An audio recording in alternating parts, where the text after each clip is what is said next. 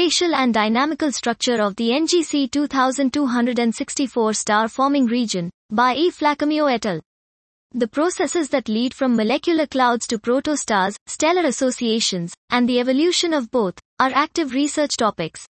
The target of this study, NGC 2264, is a benchmark star-forming region, SFR, in which these issues can be profitably studied.